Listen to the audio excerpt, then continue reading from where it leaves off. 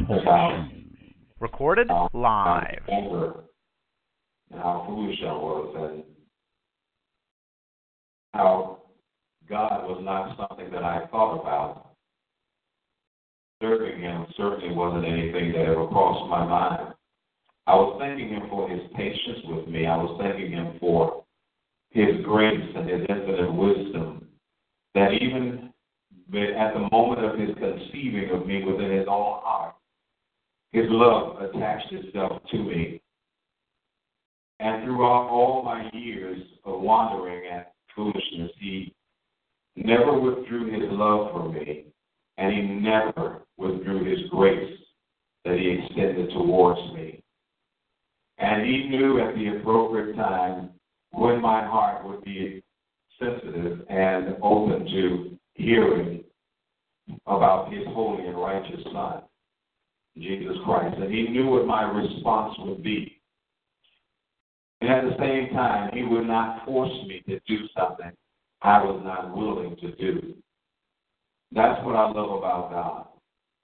He does not force us into situations or to make decisions that we are not prepared to make, because we are free will. He's given us that, so He respects us because of that. And I'm just grateful to Him. I thought about where He brought me from and where I am today, and I am so grateful. I am truly grateful to God. I'm humbled that He will even see fit to call someone who had never thought about Him in the sense that I do now, or in the ways that I do now, who never even considered worshiping Him or going to church to hear His word ministered. Great is our God, and greatly to be praised. You have your Bibles. Let's lift those as we prepare to make our declaration on this morning. You lift your Bibles or your smartphone or your iPad or smart tablet as we prepare to make our declaration. Repeat after me, if you will. If I receive this word with my mind only, this word will be dead for me. But if I receive this word with the Spirit over my mind, this word will be life for me. Lord, I don't need religious form and fashion. I need life. Now look at your neighbor and say, neighbor, the word of God is life. Thank God for that. You have your Bible, your smart tablets, or your smartphone, whatever you have your Bible on, turn, if you will, please, to Hebrews chapter 3. We have been, for the past month now, or close to a month now, been teaching on the superiority of Jesus Christ. And that superiority is over the prophets, over the angels, over Moses. And His superiority is simply because He is God. And there is no one greater than Him. Hebrews chapter 3, starting at verse 7. This particular section that I'm ministering on, when dealing with the superiority of Jesus Christ, we're looking at now an admonition, a warning that the Hebrew writer is giving to the Christians of his day.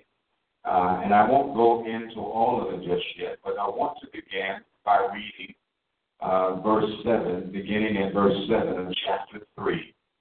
Therefore, as the Holy Spirit said, today, if you will hear His voice, do not harden your hearts as in the rebellion, in the day of trial in the wilderness, where your fathers tested me, tried me, and saw my works 40 years. Therefore, I was angry with that generation and said, they always go astray in their heart, and they have not known my ways. So I swore in my wrath, they shall not enter my rest. Beware, brethren, lest there be in any of you an evil heart of unbelief in departing from the living God. But exhort one another daily, while it is called today, lest any of you be hardened through the deceitfulness of sin. For we have become partakers of Christ if we hold the beginning of our confidence steadfast to the end. While it is said today, if you will hear his voice, do not harden your hearts as in the rebellion.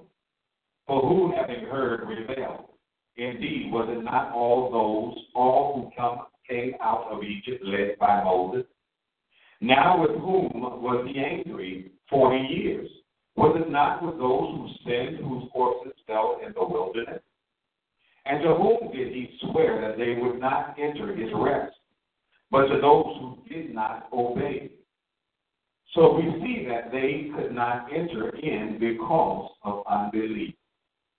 There, I wanted to read through chapter 4, verse 13, but I'm going to stop there, and we're going to address just chapter 3, verses 7 through 19 on today, and we will continue next week and complete this particular section of the sermon on next Sunday. There is a hymnal that my wife and I were singing on yesterday. It just came to mind, and we thought we would sing it this morning, at least one stanza of it. And it's entitled, My God is Real, by Kenneth Morris. He says, yes, God is real. So, if you will join in with us as we sing this perfect, I believe it's a very familiar hymn. There are some things I may not know. There are some places I can't go, but I am sure of this one thing, that God is real, for I can feel him deep within. Yes, God is real, real in my soul. Yes, God is real, for he has washed and made me whole. His love for me is like pure gold.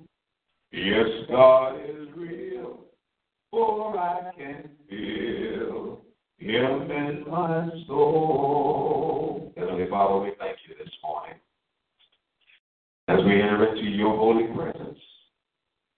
We do so mindful that you alone are God, and you alone are sovereign and holy, and that there is no other God but you. There is no other Savior but Jesus Christ, and there is no guide to all truth but your Holy Spirit. Holy Spirit, lead and guide us on this morning. Teach through me, Holy Spirit, as your temple, to be used as you see fit, to do what you see, to do it as you will. Have your way, Holy Spirit, in this place.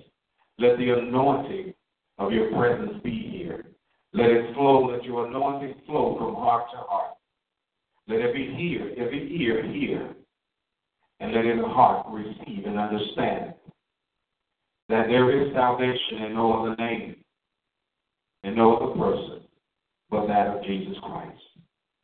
We thank you now. In the name of Jesus we pray. Amen. And thank you, Jesus. Last Sunday I ministered on the superiority of Jesus over Moses, the penman of the first 5 books of the Old Testament: Genesis, Exodus, Leviticus, Numbers, and Deuteronomy. Moses was faithful to God in his obedience to his assignment. Moses confronted Pharaoh to let Israel go. Moses declared each of the 10 plagues that would befall the Egyptians because of Pharaoh's refusal to release Israel from bondage.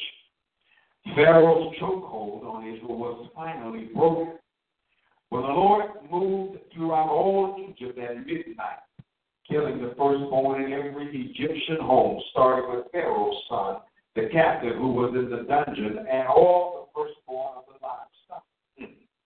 Death passed over the dwellings of the Israelites because of the blood of the unblemished lamb that covered their doorposts.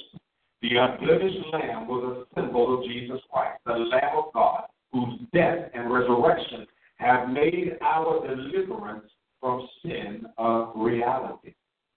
This morning I continue the series on the superiority of Jesus Christ as the means by which we expound upon this year's theme, building on truth, the Word of God. In our text, we come to the second of 5 exhortations or warnings addressed to the believers. The first warning is found in Hebrews chapter 2, verses 1 through 4. Since Jesus Christ is supremely great and is destined for final triumph over his enemies, the recipients to whom this epistle is addressed are exhorted to give a more earnest heed to the things we have heard. And what I mean by that is they are to pay more careful attention to the realities of what they have heard and received concerning their faith in Jesus Christ. If they didn't pay careful attention to or adhere to the teachings of the gospel, they would be in threat of drifting away. This phrase points to the immaturity, number one, and second, to the spiritual sluggishness or the neglect of those to whom the Hebrews writer wrote. And if the immaturity and spiritual sluggishness were not effectively and immediately dealt with, they would be in danger of slipping away from what they had heard. Glory to God. In this second warning, the author sounds a clarion call to the recipients that it is their Christian duty to stand strong against the lies, to convince them to turn their backs on God and to go back to the law of Moses. Listen, the law of Moses was a law of works. The new life they now have was given not by their works of righteousness, but by the grace of God demonstrated in the life and death of Jesus Christ on the cross of Calvary. In other words, eternal salvation is not earned or deserved. Instead, glory, it is a gift offered by God to everyone, bar none, who would receive Jesus Christ as their Savior and Lord. To the recipient of a gift, the price is almost always free of monetary or personal charge or commitment. However, this does not mean that it did not cost someone. While eternal life is free to you and I and everyone else, should we decide to avail ourselves of it, someone had to personally pay for it. Isaiah 53, verses 8 and 9, the Jews were given an advance heads up of the ultimate price the Messiah would have to pay for their eternal freedom. And it implies that the Messiah would be a human being that would be arrested illegally, falsely accused and tried, and then brutally murdered by humanity. Here's what it says. He was taken from prison and from judgment. And who will declare his generation? But he was cut off from the land of the living. For the transgression of my people, he was stricken. And they made his grave with the wicked, but with the rich at his death. Why? Because he had done no violence, nor was any deceit in his mouth. He suffered and died because of the selfishness and the evilness in the hearts of men. This gives us the picture of the Messiah as being perfect, blameless of any wrongdoing. He was innocent completely. But note what the Apostle Paul says of Jesus Christ, the Messiah, spoken of by Isaiah over 745 years before Jesus' birth. And we don't know the exact date of Jesus' birth. So please don't get it twisted. For he, meaning God, made him, meaning Jesus, who knew no sin, to be sin for us, that we might become the righteousness of God in him. That is, in Christ. That's 2 Corinthians chapter 5, verse 20. 21. Christ came down from his eternal glory, became fully human in order that he might die the death of every human being, thereby freeing those who would fully and completely receive him, that through death he might destroy him who has the power of death, that is the devil, and release those, you and I, and all who would receive him, who through fear of death were all their lifetime subject to bondage. I guarantee you right now, if you ask somebody how they're scared to die, many will tell you they're scared to die. But that's because of sin. But when Jesus came into the world and he died on the cross for you and I, he triumphed over sin and death, and the one who had the power of death in his hand, Satan. So now we no longer have to walk in fear of death. We can walk and enjoy life, which is what he came to do. He says, I come that you might have life, and that you might have it to the full or more abundantly. So this warning has its roots, as I mentioned earlier, in the exodus of Israel from Egypt and their experiences of unbelief in the wilderness. It was not the will of God that Israel should stay in bondage in Egypt, nor was it the will of God that Israel should wander forever in the wilderness. It was his desire that Israel enter into their inheritance in the land of Canaan. In short, God was fulfilling the promise he made to Abraham in Genesis chapter 12, verse 7, and again in Genesis chapter 15, verses 12 through 21. But when Israel got to the border of their inheritance, this is the first time, they delayed entering in because they doubted the promise of God. We are not able, they cried, the 10 spies and the people. And we are able, with God's help, said Moses, Joshua, and Caleb, because the Israelites went backwards in unbelief instead of forward by faith.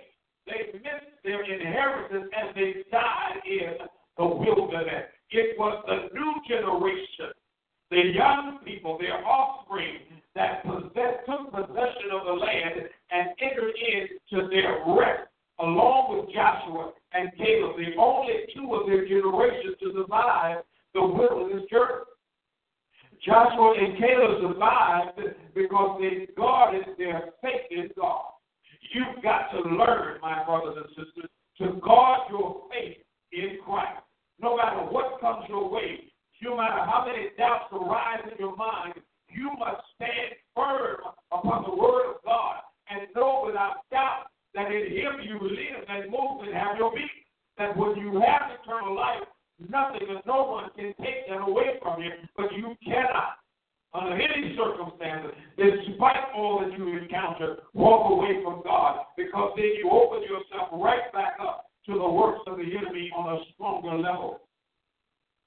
Why do Christians concern ourselves about Canaan? Canaan represents our spiritual inheritance in Jesus Christ. That's why we're concerned. Israel had to cross the Jordan River by faith. By crossing the Jordan River by faith, this is a picture of the believer as he dies to himself and the world. Romans chapter 6, and claim the inheritance by faith. We must claim our inheritance by faith. They had to step out on faith. God says in Joshua 1 and 3, every place that the sole of your foot will tread upon, I have given you. And I said to Moses, and claim the land for themselves. That's what they had to do. You and I, as believers today, must do the same thing. We cannot waver in our faith. We cannot walk away from our faith. If we walk away from our faith, it is like a husband walking away from his wife and children.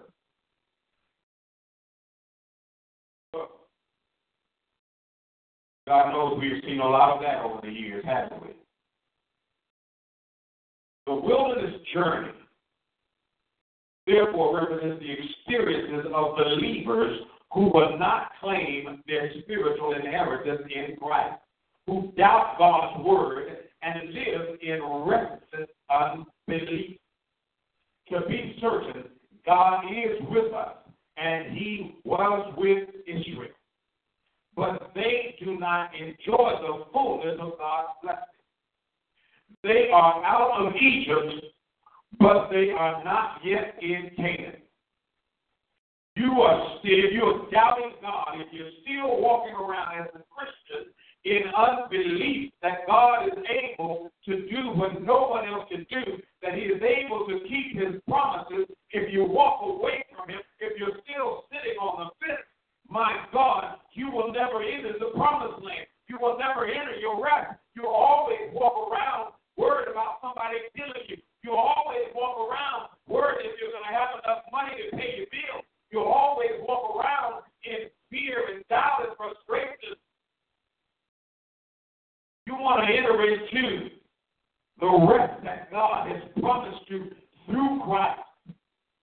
With this background, it is my prayer that you will understand better one of the key words used by the author in this third respect of Jesus' superiority over Moses, and it is rest. That simple word, rest. As I stated, the superiority that Jesus is superior to Moses. Simple, plain and simple. How is Jesus Christ superior to Moses? Well, Jesus Christ is superior to Moses. I've covered it in his person, which we discussed on last Sunday, and in his ministry, which we discussed last Sunday. And today, we're going to discuss in his rest. Jesus Christ is superior to Moses in that Moses was not able to give the children of Israel rest, but Jesus Christ can. Let's take a look at it. Jesus Christ is superior to Moses in the rest that he gives. Verses 7 through 19. Therefore, as the Holy Spirit says, today, if you will hear his voice, do not harden your hearts as in the rebellion, in the day of trial in the wilderness, where your fathers tested me, God said, tried me, and saw my works 40 years.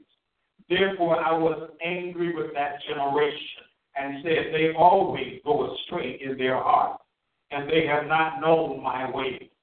So I swore in my wrath, they shall not enter my rest. Beware, brethren, lest there be in any of you an evil heart of unbelief in departing from the living God. But exhort one another daily, while it is called today, lest any of you be hardened through the deceitfulness of sin. For we have become partakers of Christ if we hold the beginning of our confidence steadfast to the end. While it is said, today, if you will hear his voice, do not harden your hearts as in the rebellion. For who, having heard, rebelled?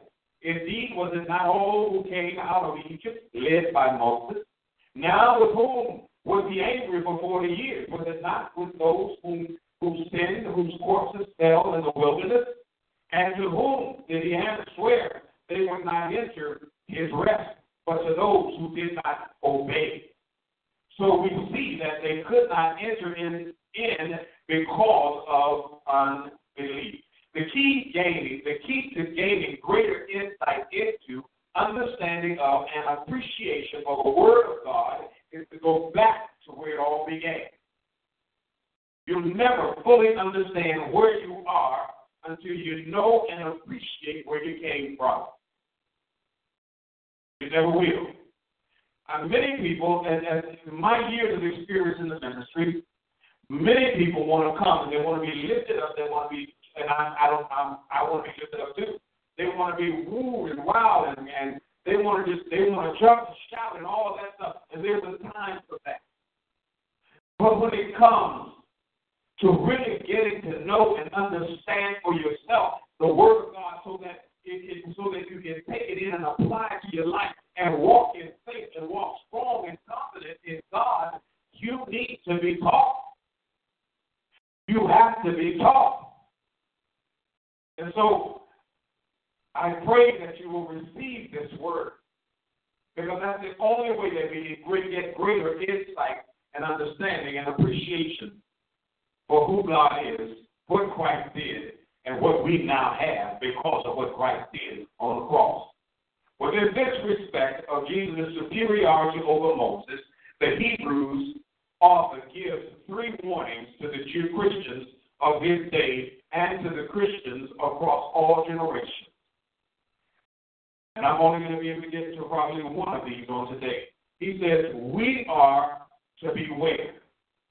Starting at verse 12. We are to beware. The word means to take care or to be careful, to be prudent, or to be watchful, to do something. By the use of this word beware, he is calling the Jewish Christians to remember their ancestral history and the important lessons it teaches. He does this by quoting from Psalm 95, the 95th number of the Psalms, verses 7 through 11, which records God's response to Israel's tragic spiritual condition. God had broken the stranglehold of Egypt that Egypt had on his people and had cared for them, revealing in his power in many signs and wonders. What do you mean? Well, when God sent Moses to Pharaoh and said, let my people Israel go, he would not do it. Pharaoh would not hear of it. And all of them, so there were 10 plagues. And the final plague was the one that broke the stranglehold of Egypt over Israel. And Israel was allowed to be released. But here's the kicker. That's not the only thing that they witnessed. That's not the only thing that the children of Israel witnessed God do. God then, after releasing them from Egypt, led them by way of the Red Sea. And coming to the Red Sea, Pharaoh then, coming to his senses, said, no, I'm going and we're going to bring them all back. 6,600,000 men, not counting women and children. So he mounted his chariots and he gathered all of his armies together and they went in hot pursuit of Israel. Well, God understood and God knew that Pharaoh would come after Israel. So what God did, God led the children of Israel out of Egypt by a cloudy pillar during the day. And if you know anything about the desert, it's hot during the day. And that cloudy pillar served not only as a guide or leading the children of Israel out of Egypt, but it also cooled them from the heat of the day. And he led them by night by a cloudy pillar, a fiery pillar. And that fiery pillar, because if you are familiar with the desert, it is cold as all get out during the evening. And that fire not only served as light to lead them, I am a lamp unto your feet and a light unto your path, but I can also give you heat to keep you warm from the chill of the night. That's what God did. They saw that time. But then when they looked back and they saw Pharaoh and his chariots coming after him, God then moved and put a wall of fire between Israel and Pharaoh's army, and he kept them. And as the children of Israel saw Pharaoh's army, they cried out, and Moses cried out, and God said, stretch forth your hand over the sea. Lift up your rod and stretch forth your hand over the sea. And God called a strong east wind to come and to separate the waters of the Red Sea. And these waters stood some 200 to 250 feet high. And God called that wind to dry the ground that had once been saturated by the Red Sea, allowing the children of Israel to pass between the waters and on dry land to get to the other side.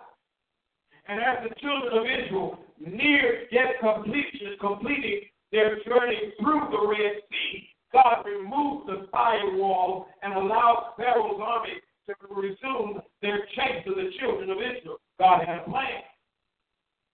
He had a plan. And so God, I love this. And so, as the Pharaoh's army got closer, God caused the wheels from the chariots to fall off, making it difficult for the army to move fast. And so when they got positioned right there in the middle of that path, right between those two walls of fire and water, God said to Moses, "Now stretch forth your hand over the sea." And the water said, "Return to their original position, killing everything, drowning every Egyptian that was caught in that path." They saw God do this. And yet and still, with all that God did for them, they still had unbelief. Many of you are in relationships right now. The more you try to show the person you're with how much you love them and how dedicated you are to them, the more they seem to doubt that you are. They seem to doubt that you are. The problem isn't you. Just like the problem wasn't God, and the problem wasn't Moses, and the problem wasn't Joshua, and the problem wasn't Caleb. The problem were the people. The problem is the individual you hooked up with. You need to reevaluate your relationship. They saw God do all that, and yet, my God, they doubted him.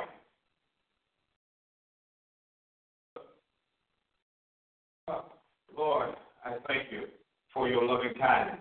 Israel saw all of this, and they benefited from all that God did.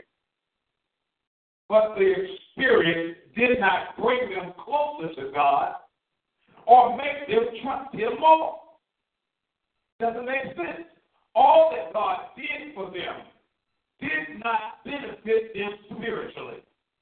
And all they were concerned about is what their flesh would enjoy, what they could get in their stomach, what they could put on their back. Many people are like that. They just want to live a certain life. They don't care about anything spiritual. They don't care about their spiritual life. All they're concerned about is what they can get over on other people, what they can get from other people, what they can beat other people out of.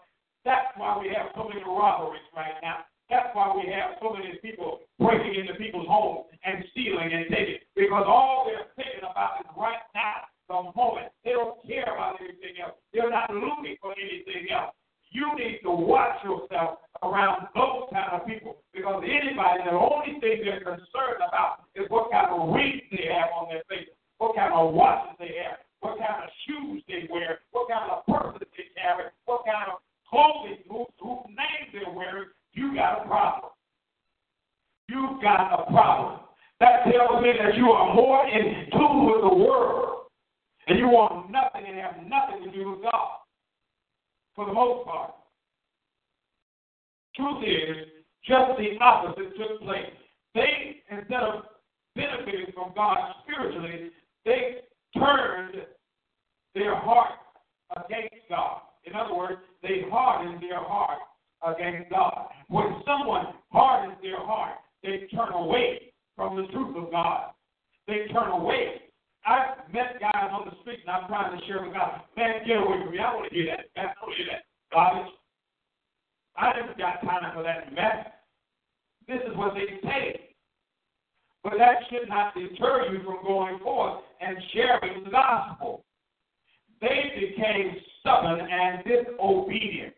This rejection of God, this rejection, this stubbornness, this disobedience, this turning away from the truth is an outward expression of an internal condition or decision.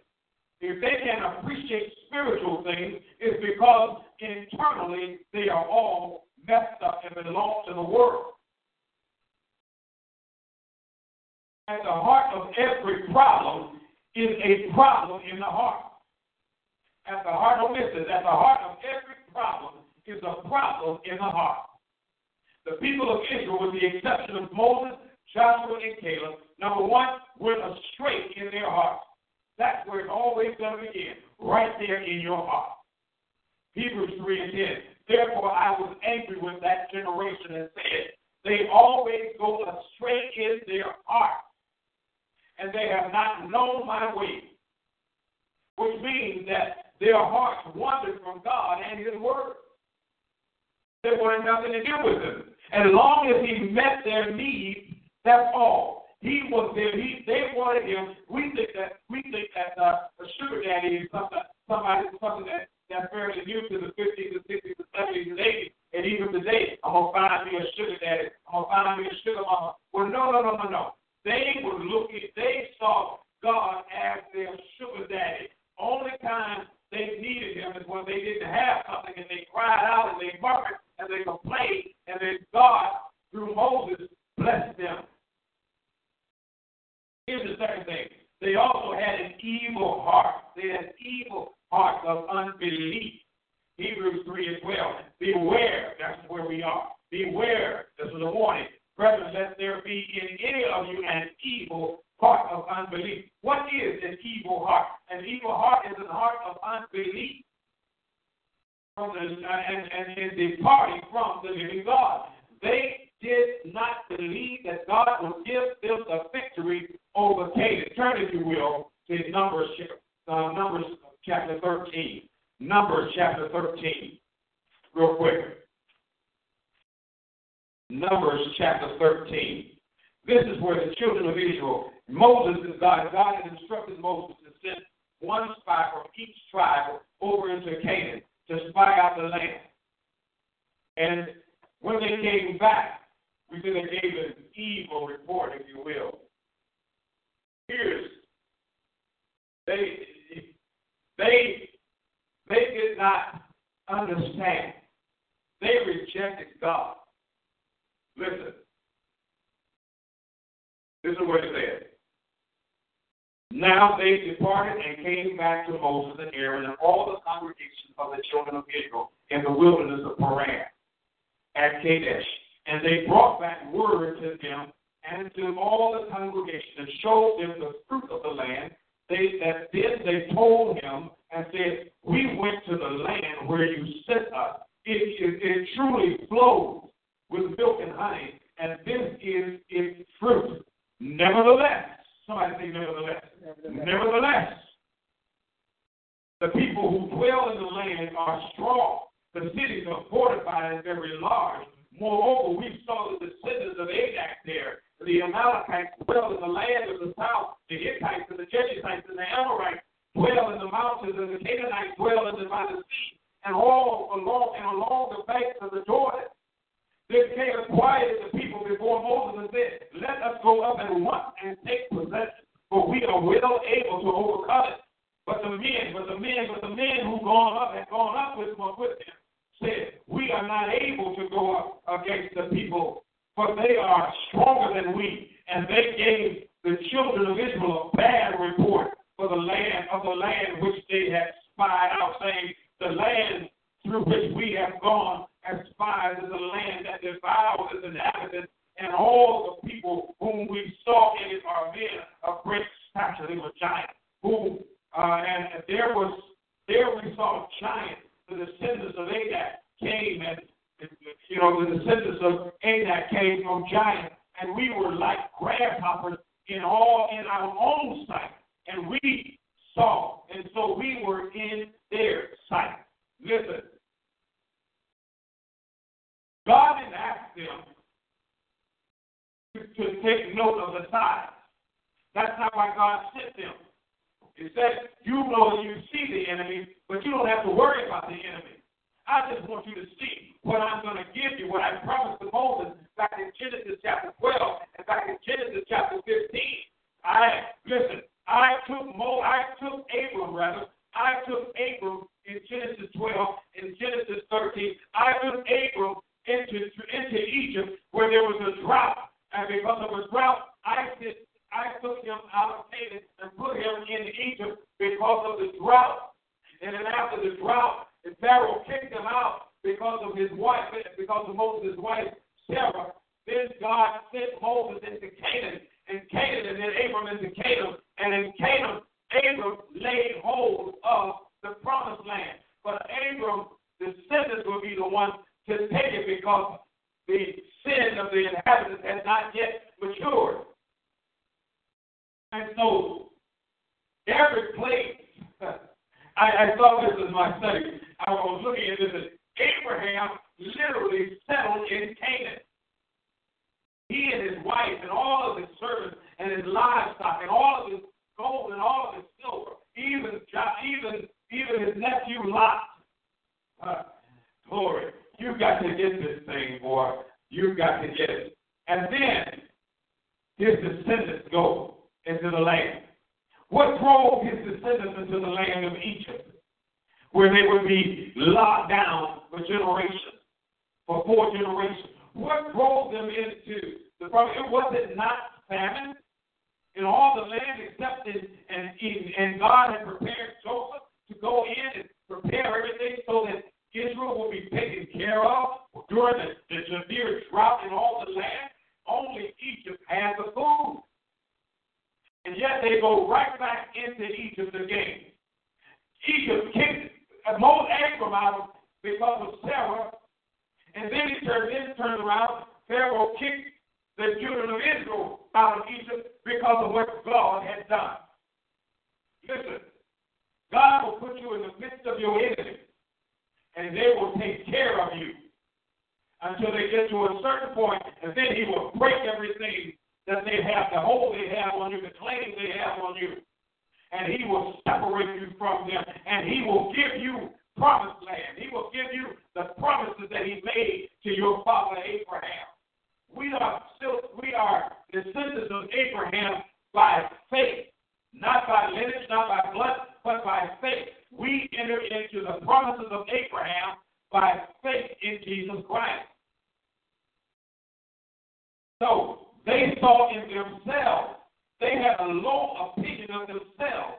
And so they assumed, because they had a low opinion of themselves, that the inhabitants of Canaan would have a low opinion of them. They saw themselves as nothing.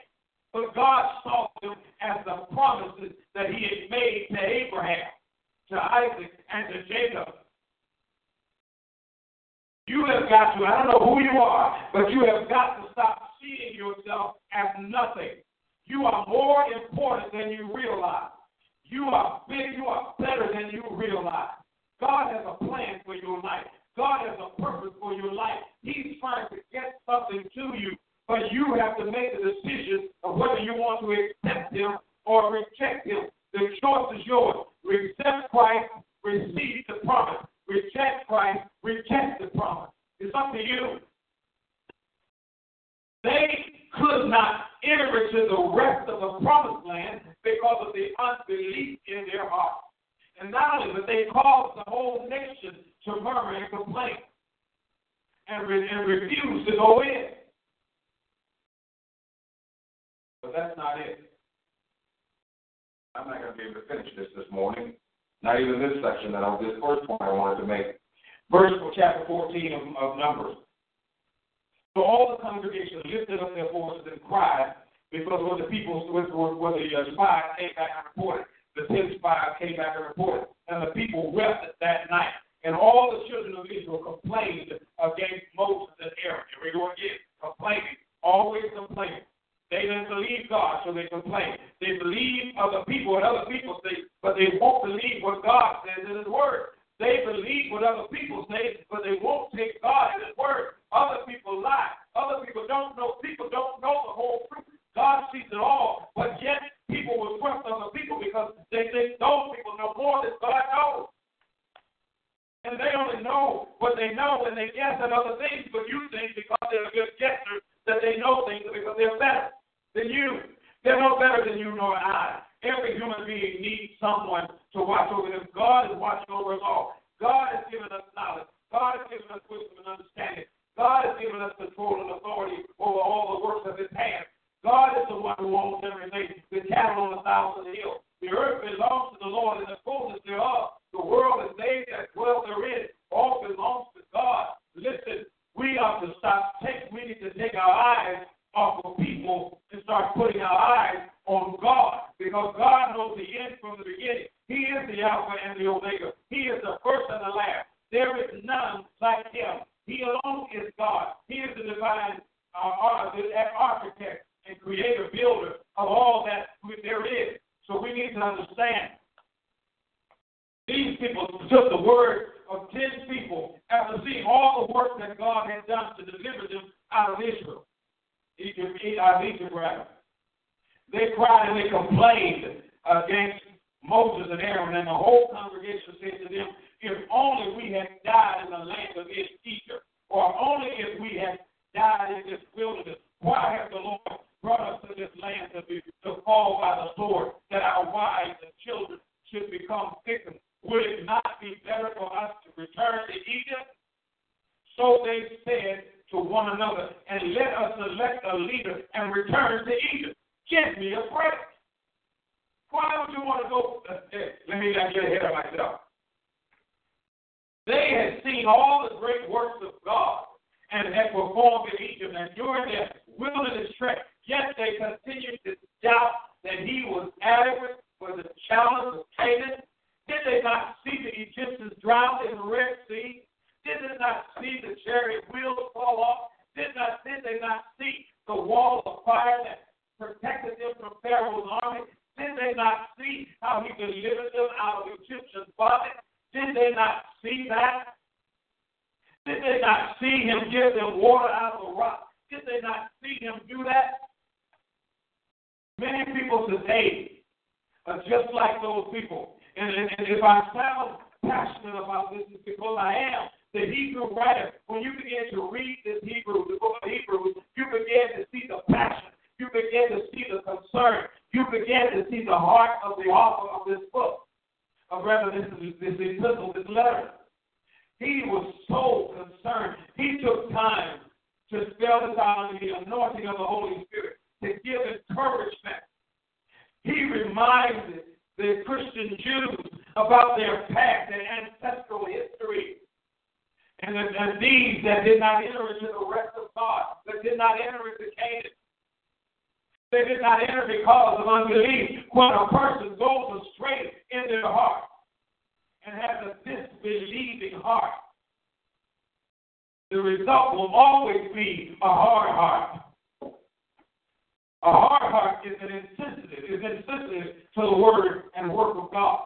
In fact, the more the nation of Israel was privileged to witness the greatness of God's power, the greater became their responsibility to trust in him, to believe in him, to walk by him, to walk by his faith in him, do all those things, to care for what he has given them. The careless heart can become amazingly callous and insensitive to the Lord and to what he does. Their hearts were so hard that the people, as I just read, even wanted to return to Egypt.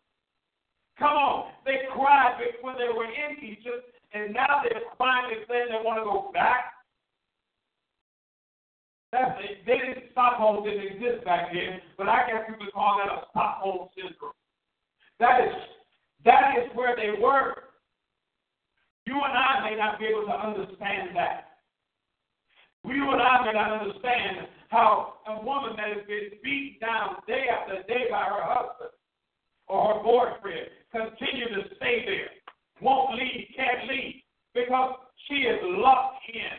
She's fearful. She has no way to go. She would rather stay there and be abused and beat down, thinking that that's love, when it really isn't, because she has lost all hope of herself. She has no value in herself anymore. She doesn't realize how precious she is. She doesn't realize how important she is. Why would you stay there and let this man beat you day in and day out and day in, and abuse you and have his way with you? You're not married to him. Even if you are married to him, that's not why you should be married. God did not create man to beat woman, but to love and respect and honor woman, to cherish her. See, the careless heart, they wanted to go back to Egypt. Imagine wanting to exchange freedom. Glory. They wanted to exchange the freedom of God for forced slavery under Egypt. Let me tell you something. The Egyptians by that time were so highly perturbed, so highly peeved, so highly angry with the children of Israel that even if they had returned, they'd probably slay them all. They probably would have slayed them all. Because of the problems that they caused them. Of course, all this history spoke to the hearts of the readers of this epistle. Why? Because they were in danger of going back themselves. This is what the author of the Hebrews was trying to say to the Christian Jews of his day. Are you in danger, my brothers and sisters, of going back? Are you, or have you been reminiscing about the good old days, and the clubbing and the partying and, all of the things you were doing, and long for the return to that kind of life? Be careful if you are, because you are in danger of drifting away from God. Look, God punished Israel in the wilderness of Kadesh Barnea. The entire generation was sentenced to death. There is nowhere else recorded where God decreed the death of an entire generation as he did in connection with the stubborn sin of Israel. Because that rebellious generation would die in the wilderness, only the new generation would enter and take possession of the promised land. God says they shall not enter into my rest. But what does this message mean today to today's believers? What does it mean to you and I today? No believer today, Jew or Gentile, could go back into the Mosaic legal system. Temple is gone, and there is no more priesthood. So it's gone. It's done. But there are those who still today think that the law is the way to go. They couldn't keep the whole law. Why do you think they couldn't? Because of the condition of their heart. They couldn't keep it then, and they can't keep it now. That's why the old covenant has been done away with, and we're in the new covenant under Jesus Christ. We're no longer under the covenant of law, but we're under the covenant of grace. Oh. But every believer, and I understand this because I'm one too, and I'm human just like everybody else. Every believer is tempted to give up his confession of Jesus Christ and go back into the world system's life of compromise and bondage. This is especially true during times when everything seems to be going wrong in your life. You lost your job. Your life has been cut off. Your water is off. You can't afford to put food on the table for your family, much less yourself. You're starting to have physical and mental problems, and you can't afford to go to the doctor for the visit. You are going through some pretty hard times right now. That's when you're the most vulnerable, when you're going through the difficult times in your life. The fires of persecution have always purified the church because of suffering, because suffering separates true believers from counterfeit believers. If you're going through something, God is allowing you to go through it. Why? Because he's trying to purify you, get you stronger, get you to where he wants you to be, to get something to you, to build you up, to strengthen you, to empower you. You are more than what you realize. God knows what he has prepared for you. He knows what he wants for you to do, and you can do it, but he has to get you ready for it. Right now, you want all of this stuff, but you're not ready for it. And he's trying to get you ready. I know it's painful. I've been there, and I'm not over with it yet, I'm sure.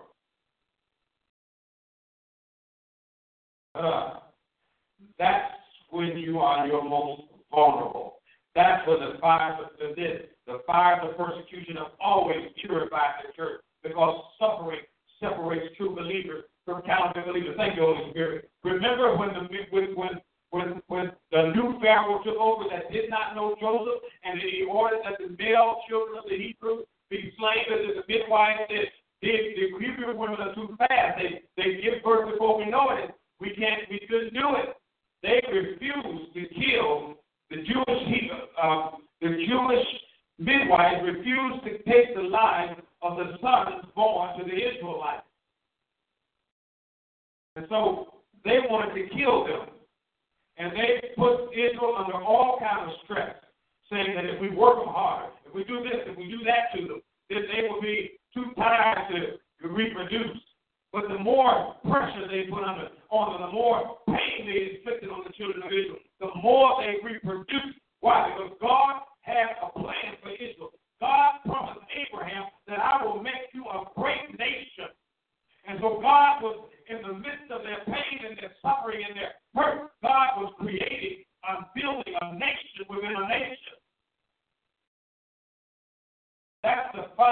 the persecution that the children of Israel were under. God is simply trying to increase you. He's trying to get you to a certain position so he can deliver you to a certain position so that you can take charge and have some victory, have some control to come into your own. That's what he wants you to do, but it's all for his glory. You may benefit from it physically and spiritually, or naturally and spiritually, but he's doing it for his glory. Glory to God. I love it. True believers are willing to suffer for Christ, and they hold firmly to their confession. The fact is,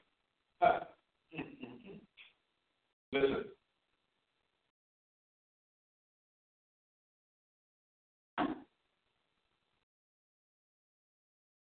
What do I want to say here?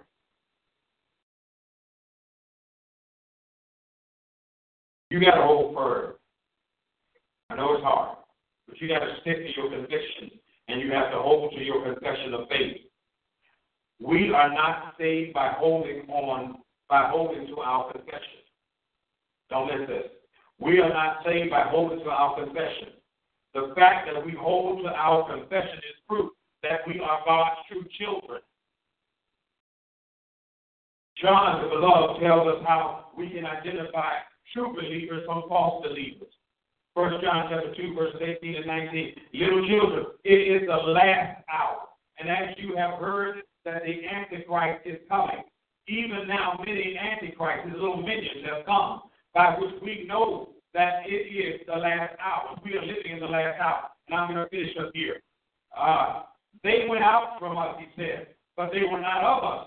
For if they had been of us, they would have continued with us. But they went out from us because they might be made manifest that none of them were of us. Jesus is speaking to on the wheat and the tares, informs us that there will be a time of weeding out when if we just endure, when we will know the real from the fake. Matthew 13:30. Let them grow together until the harvest, and at that time of harvest, and at the time of harvest, I will say to the reapers, first gather together the tares and bind them in bundles and burn them, but gather the wheat into my barn. There will come a day when the true children of God will be clearly known. John the beloved offers this encouragement to the believers in Christ Jesus. Beloved, now we are children of God, and it has not yet been revealed what we shall be. But we know that when he is revealed, we shall be like him, for we shall see him as he is. And everyone who has this hope in him purifies himself just as he is pure.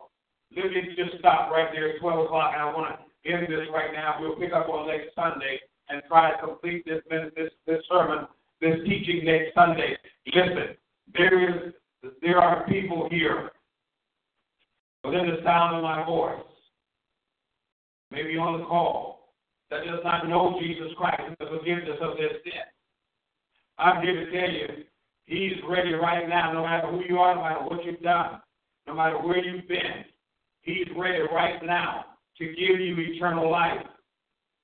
If he's speaking to you, if you're looking for a church home, and the Spirit of the Lord is speaking to you, become a part of this ministry. This is where I want to be. This is where I want to work. This is the place I want to call home on my way to my heavenly home. Then we welcome you. Thirdly, if you're a backslider, you want to have a relationship with Christ, and somehow fell out of relationship with him. He says he's married to the backslider. So return, and he will receive you into himself. There's no ifs, ands, or buts about it. He will restore the joy in your life when you return to him. So return to him, O backslider. If you're in need of prayer, God is a